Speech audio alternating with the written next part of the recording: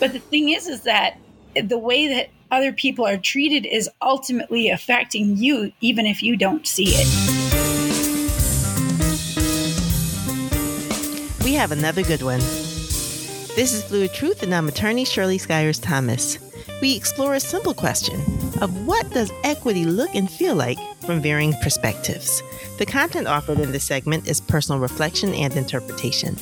The views of my guests are not necessarily the views of Fluid Truth or Quinnipiac University. For clarity, this conversation has been edited. My guest today is Ms. Aurora Cordoville. Aurora is a part of the Berlin Equity Action Team, where they advocate for local social justice and political issues. We discussed her story and experience and why our larger issues of diversity and inclusion are a call to action. Perspective is key, and we had that great conversation right here at Fluid Truth. All right, so we're back at Fluid Truth, and my guest today is Miss Aurora Cordoville. Aurora, I am so glad we're finally speaking. We've been saying that we're going to try and have this conversation for a little bit now. Life has done what it did, but now we get a chance to sit down and have this conversation. So welcome to the show. How are you? I'm actually doing pretty good today. I'll absolutely take that. No cat emergencies today. No emergencies, no drama. Nope. So I'd like to start by introducing the guest, but can you give us a little overview of who you are and how it is that we come to be talking about equity today? Well, I am a very white female who grew up in a very white area in Wisconsin, and I now live in Berlin, Connecticut. And the way I got here was really convoluted. I went to school in Wisconsin. I grew up in Wisconsin, and then I studied in Japan. I worked in Japan. I taught English in Japan for 10 years. And then I married a Japanese man who lived here. And so that's how I got here. And then we got divorced, and then I remarried, but I'm still here. And I think I'm here today because I met you at a Board of Ed training meeting. They were trying to come up with an equity statement, the Board of Education in Berlin, and you were helping them out with coming up with that. And I met you there, and I've been very invested in getting some equity and diversity in Berlin because there's not a whole lot happening here. and so I am a member of a group called the Berlin Equity Action Team that recently formed in Berlin. And we're trying to get some stuff happening here. And we've just kind of jumped in the deep end and gotten involved in a whole bunch of different things. We're doing a Juneteenth event. It's a educational event on Saturday at the Berlin Peck Memorial Library. And I think you're going to come. Are you going to come, Shirley? I'm going to come. Yay. I'd be happy to see you. Yes. And they're doing some, our co-chair, Chris Barlow, he's been doing a lot of research and on the history of Berlin and how we're involved in the abolitionist movement and moving slaves. There was actually a house in Berlin that was a stop for a lot of slaves moving.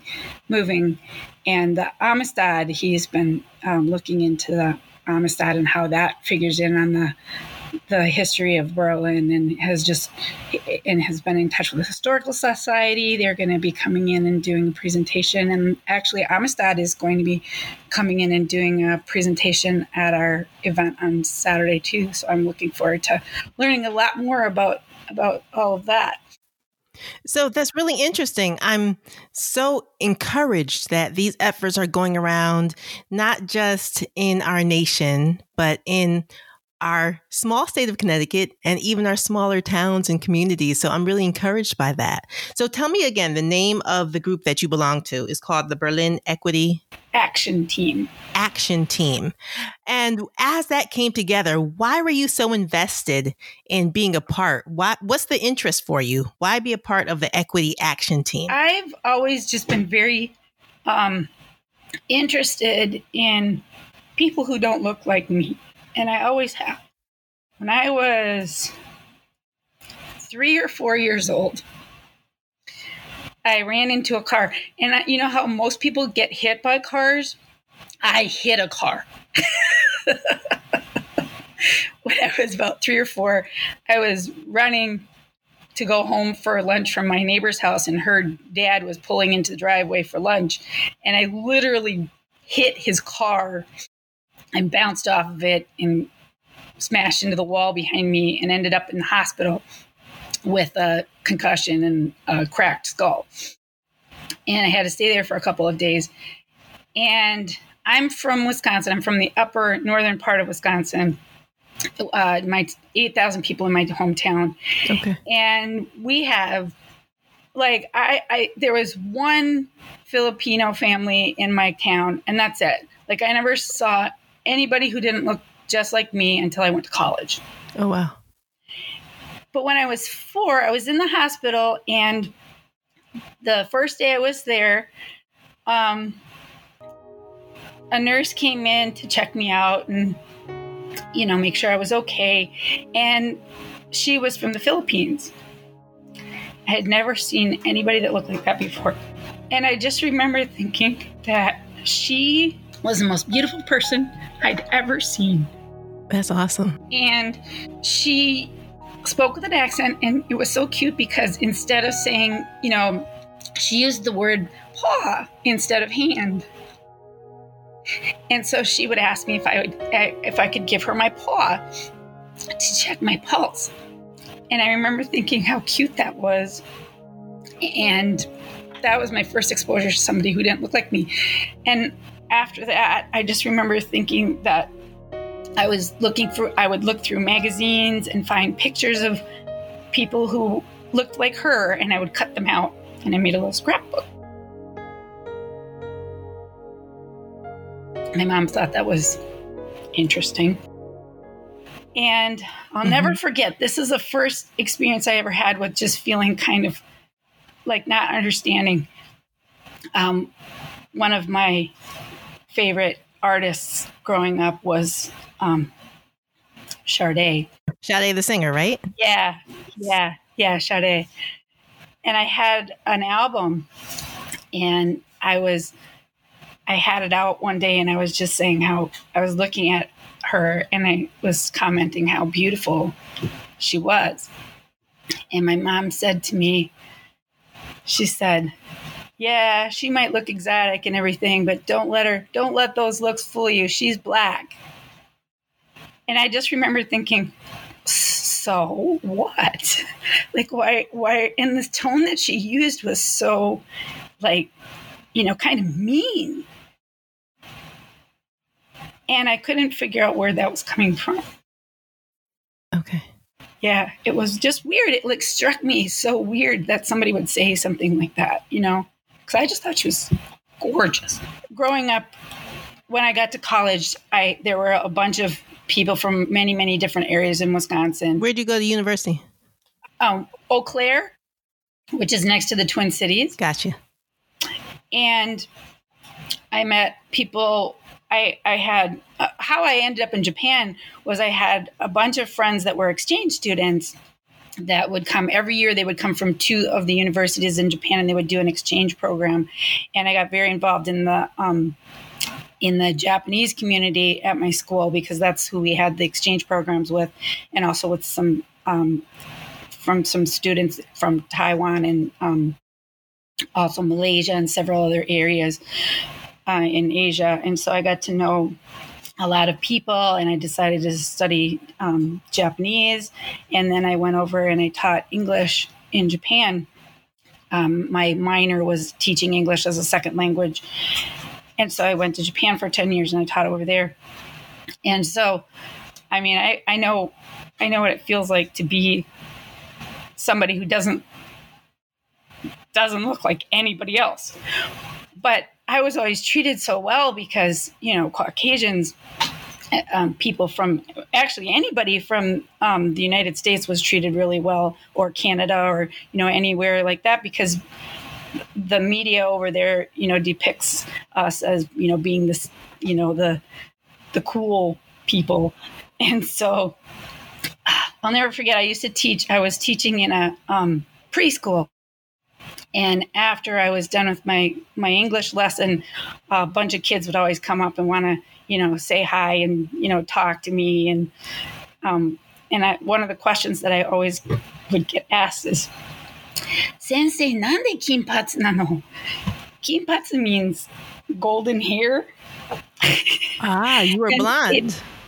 And they'd ask me, why do you have blonde hair?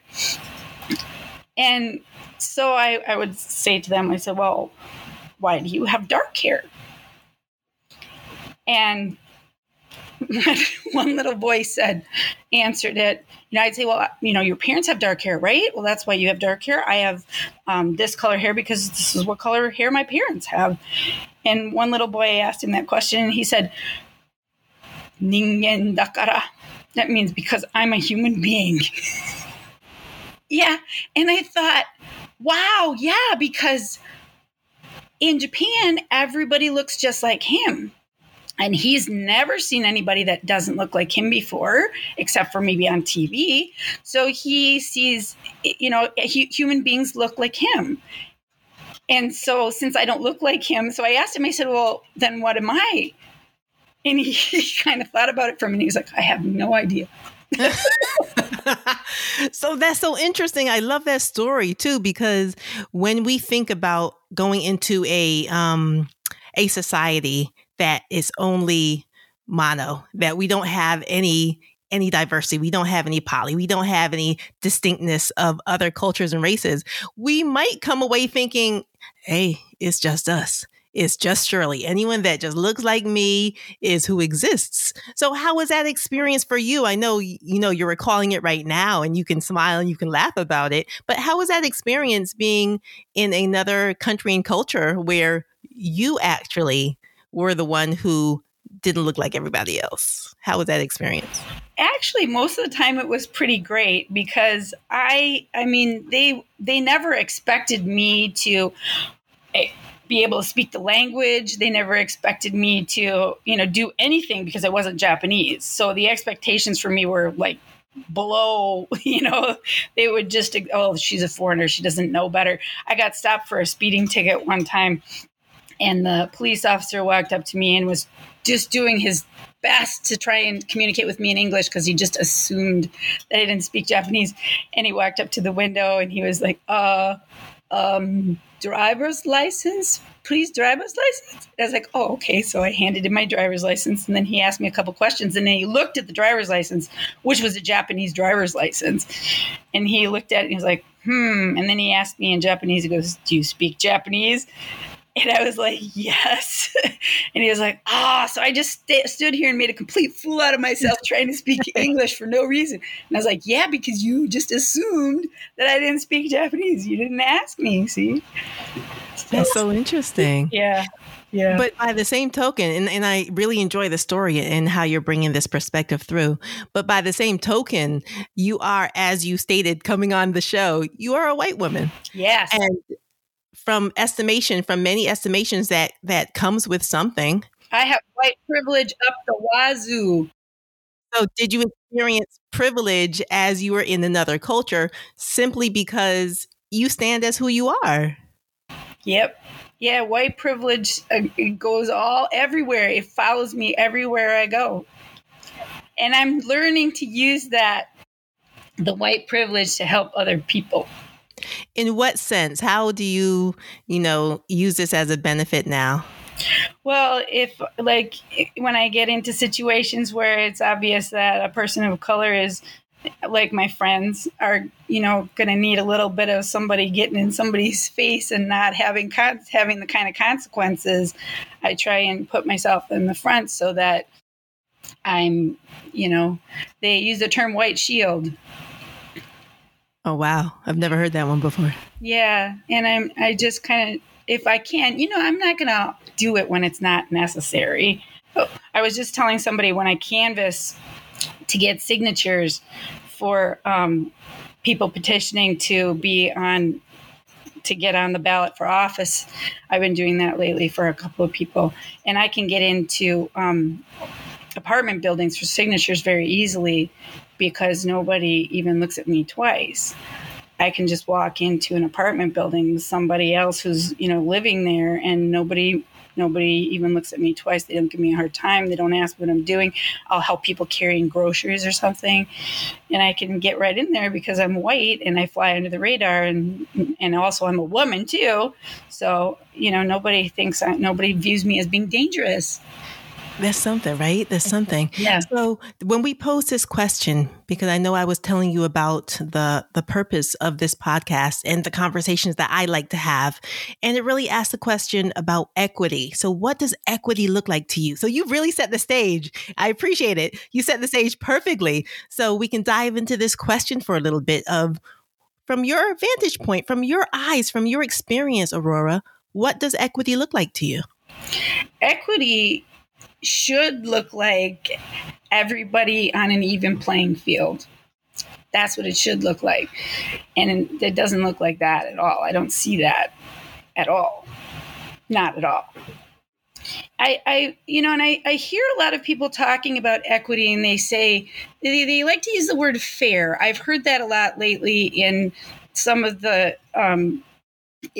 at the Board of Ed group that I was in, and they were talking about how things need to be fair. What's fair for somebody might not be fair for somebody else. That's not a term that I think anybody should be using, because life isn't fair. I follow. And I think that might be the distinction between equity and equality. And we can have that discussion as well, meaning that, equality puts it all in a fair level, but equity puts us to the space where we are all receiving what is necessary. We're all receiving. And if that requires more in some instances, great. If that requires less in some instances, great, because we are all now able to receive, what brings us to that same level. Right, because some people don't get what they need. And so they need more help, and they need more. They need more, so they should get more. And just because, somebody else might look at that and go, well, that's not fair. Well, you don't need it. So why do you care? And that's an interesting conversation. And I do recognize that it's not just white people or white men or white women who have privilege. There's different privileges in different aspects, right? So that can be an ongoing conversation when we come to the point of, do we all have what we need to be at the same even playing field? Do we have that? Right. And I like how that you've introduced that in some of the work that you're doing.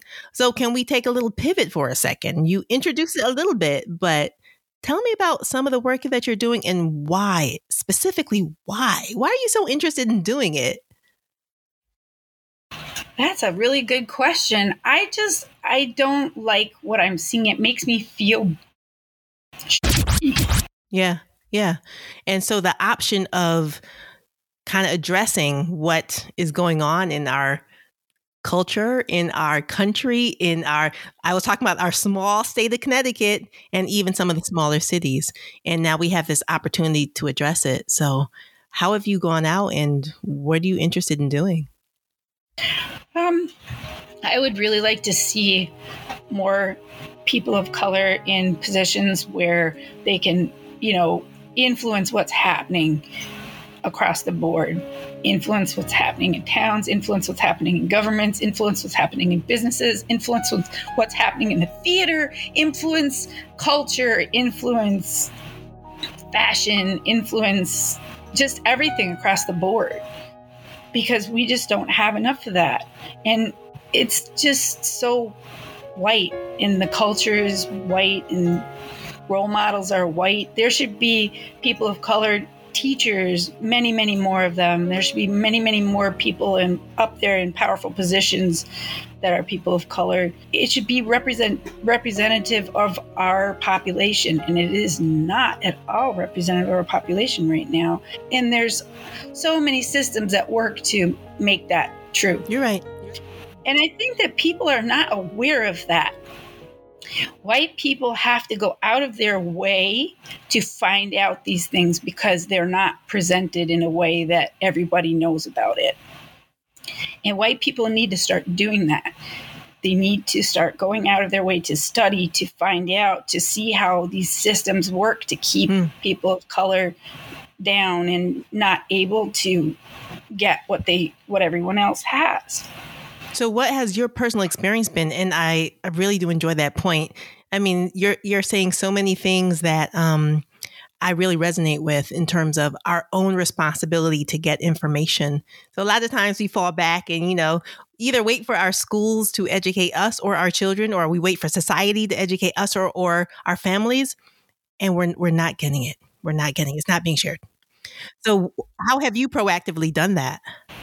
Well, actually, it's funny you should mention that, because what's happening in Berlin right now as we speak, they are opening up the town charter, and they're trying to make the Board of Education partisan, which would not be good, because politics shouldn't be in the schools, because that's how you end up with what's happening in Florida with all that horrible stuff that's happening in Florida. That's how you end up with, they want to maybe go in and change the curriculum because they're all afraid of critical race theory, which isn't even something that anyone's talking about.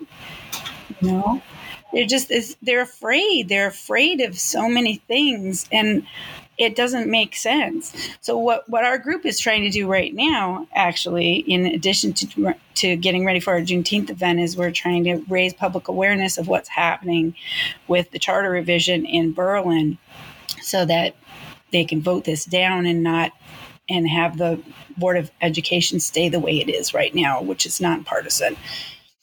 Because if it becomes partisan, that could do some very serious damage to our schools. No, I can see that.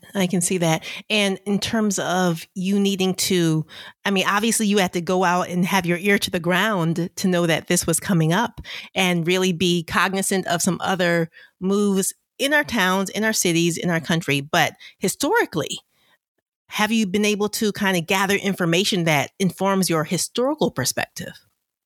That says, hey, things, aren't always equitable across the board. There's not always representation. There are systems of oppression, right?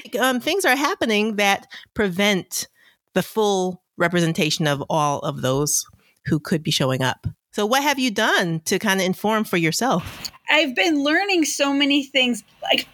Like a year ago, I didn't know any of this stuff. But there's so many books out there. There's White Fragility. I'm listening to the new Jim Crow right now on Audible, and it is absolutely mind-blowing, the systems that are in place. There's the school to prison pipeline that's happening, and there's so many systems in place that ensure that people end up not being able to access all of the privileges that white people are able to access. And it's mind-boggling, all the things that are happening. Absolutely mind-boggling. And it's hard for me because I don't have a political brain. So I didn't know anything about politics at all until like about a year ago. And so there's so many things that I'm learning, and it's hard to kind of piece everything together because it's just so huge. Like redlining, they used to fix bank loans. They would only give bank loans to people who lived in certain areas, neighborhoods, right? Yeah, certain neighborhoods which were white, and right. They knew that. Then there was the GI Bill, where people who came back from from fighting the wars would qualify to get all this special aid so that they could get themselves set up, but it wasn't given to black soldiers. Right. It wasn't given to black soldiers. Right. They always say how, well, black people just need to pull themselves up by their bootstraps. But what if you don't have the boots or the straps? Right. Yeah, exactly. Like, you can't do any of that if you don't have at least what everybody else has. Like, that's the least that they should have. The least that we should be offering is the same thing that everybody else has, and they don't have any of that. That's so interesting that you've taken this opportunity to fast track yourself, because I heard what you said very clearly. A year ago, maybe a year plus, you weren't really well versed in some of the historical significance here. You weren't really aware of the political functions that were at play. But now, fast forward, you've really brought yourself up to speed. And I wish I could articulate it better, but there's so much that I'm learning, and it's really hard. I'm going to have to listen to the books that I'm listening to like multiple times in order to absorb this. The movie 13th is a great movie to watch. Because I've also been getting involved in the Amistad lately. So there's a movie, The Amistad, that's also a very good movie to watch. There's so many things out there with so much information, and it's absolutely mind-boggling, all the things that are put in place and how, just how everything started in this country. The systems that are set up are really astronomical because they're far-reaching and they're driven economically, right? So we could have all sorts of discussions, but I'm glad to know that there are not just the resources. We know of the resources, but that they're so easily accessible. So if we all just spent some time to gather information, to have these conversations, right? To share this information, share this knowledge, we would put ourselves in a different predicament next year this time. Because as you said, last year, you didn't know what you know now. But we're educating ourselves. We're gathering information. We're having conversations. Next year, we're going to be even better. Right. And I feel like if more people put themselves out there to find out the information rather than just spewing what they think they already know from what they learned growing up, because none of this information we learned growing up, nobody learned this. The history books aren't being taught. History is not being taught properly. Nothing is being taught properly. It's not real. It's not what the viewpoints that we have are not based on fact at all. And that's frustrating. And I think you and I are contemporaries in terms of age, but that's frustrating to know that I grew up in the, late 70s, early 80s and 90s, of course. And the information that I was getting in elementary, in high school, in college, it left out some significant aspects and some significant mindset and rationale. Unless I was taking an African studies course, which I did, but unless I was taking a course like that, how would I get any of the historical knowledge that now applies to our country here in the U.S.? Exactly. It's discouraging to know that this is the educational system that we came through, and now we're forced to go out and forage for ourselves. But there are a lot of resources. So wait, I have a question for you, Aurora. Now, you're originally from Wisconsin. What's that interplay in terms of how you grew up and the mindset that you grew up with, or the information that that was shared with you as you were growing up, and now as a full-fledged adult needing to get our own information? How do you rectify those two? Yeah, I don't think I was given any information growing up, and I think that's the problem. Like, it was just all lack of information. Like, I grew up just thinking that everything was fine, and everybody was fine, and everybody in our country was treated well, and everybody had what they needed, and there were no problems. There's no problems in our country, and this is a wonderful, marvelous place to live where everyone is treated, the right way. And as I started getting involved in things and seeing things and learning things, I realized that is not the case, and it never has been. Never has been, ever. Wow. But I just haven't known about it. And why? Why has all of this information not been shared? Because people are afraid. People are afraid what will happen when people actually know the truth.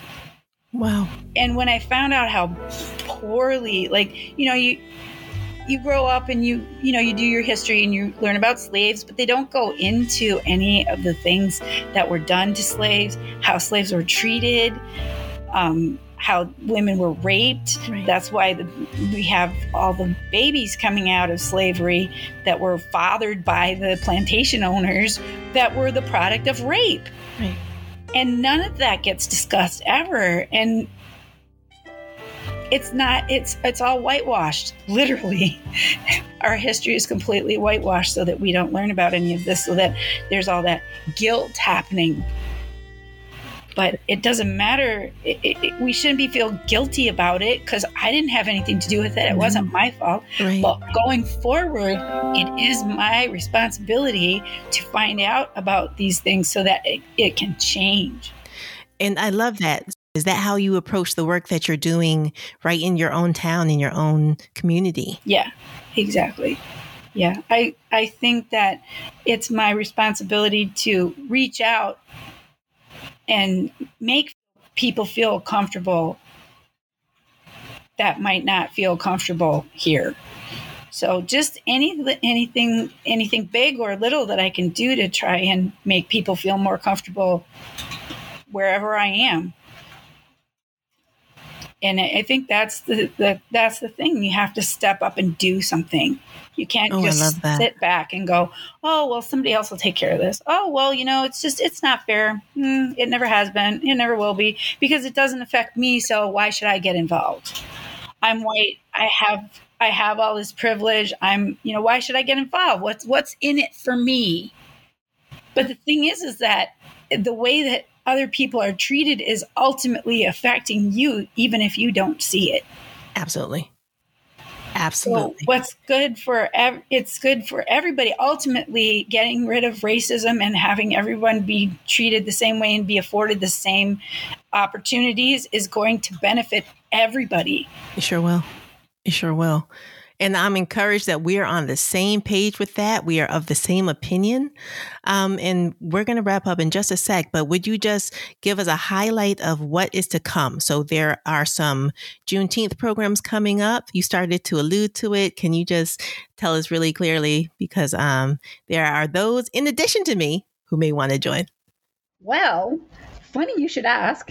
Tomorrow from 11 to 3, the Berlin Equity Action Team will be teaming up with the Berlin Peck Memorial Library to present an educational event about Juneteenth and its connection to Berlin.